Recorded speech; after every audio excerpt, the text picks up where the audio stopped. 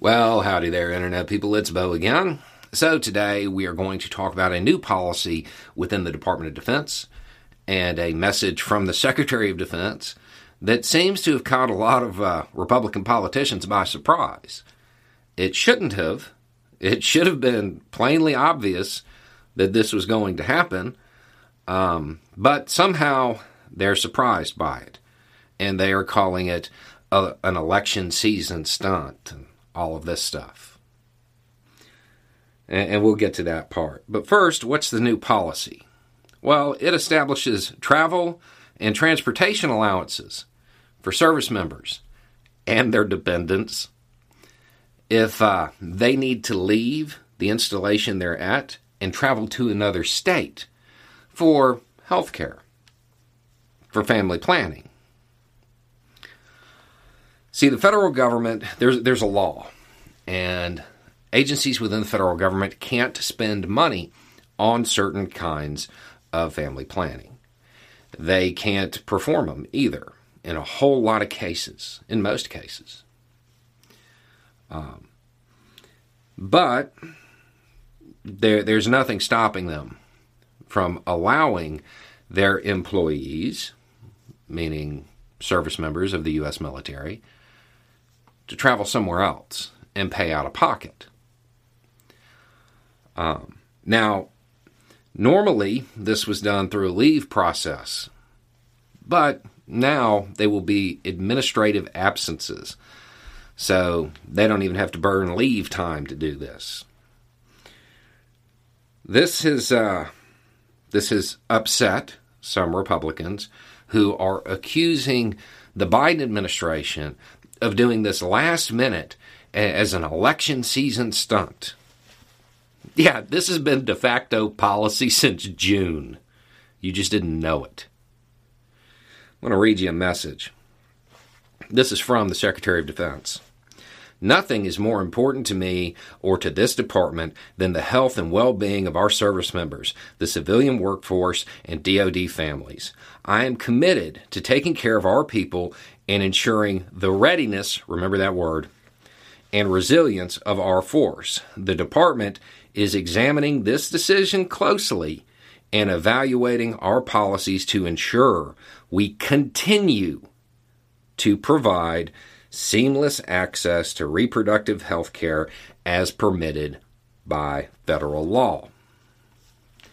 That continues the important part, because this workaround with the leave, that's been around for a really, really long time. Now it's been formalized, and they don't even have to burn leave time for it. So it's not an election season stunt. It's been going on since June, and y'all didn't know it.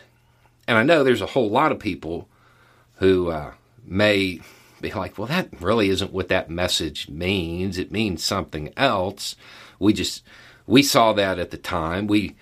It's not that. He was talking about something else. So that's his message on June 24th. Here's me referencing it on June 25th. When SecDef dog whistles to the entire force, y'all heard him.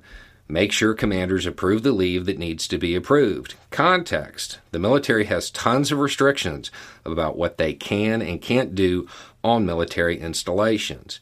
The concept of at commander's discretion does a lot of heavy.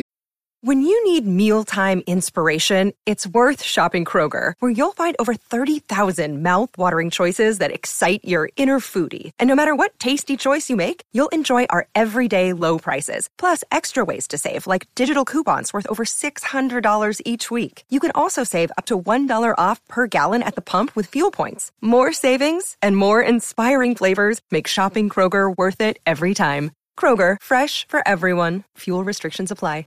Lifting in leave approval to hypothetically travel to another state. It's exactly what's happening. So, to those politicians who were surprised by this, we've established that decoding a message like that isn't really that hard. But I want to tell you what's coming next, because that word readiness is coming up again. When the Republican Party went on its binge at the state level, passing all of the anti-LGBTQ legislation and legislation restricting women's rights, I talked about this. And I talked about how readiness is one of the most important things in the military. And that's what he's citing, readiness.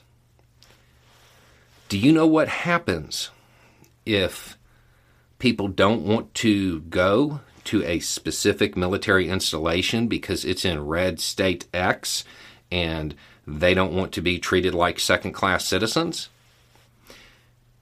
If they don't re-enlist because of that, it becomes a readiness issue. Do you know what happens to that installation? It doesn't exist anymore. There's a whole bunch of politicians who need to figure out how they're going to explain to their constituents, to those people who live around those bases, who have their livelihood tied to that base. They're going to have to explain to them why they're going to be out of a job over that politician's wedge issue. Because if this continues, and these laws that are being put into place, when they start impacting readiness, those bases won't exist. It'll start with those bases not being selected for expansion. And then they'll start moving commands. And every time that happens, a whole bunch of people outside that base become unemployed. The Republican Party and their wedge issue trying to motivate their base is going to drive their states even deeper into financial turmoil. A lot of red states depend on the military presence. You're chasing them away because you're impacting readiness. It's something that politicians probably need to get ready to answer for. Anyway, it's just a thought. Y'all have a good day.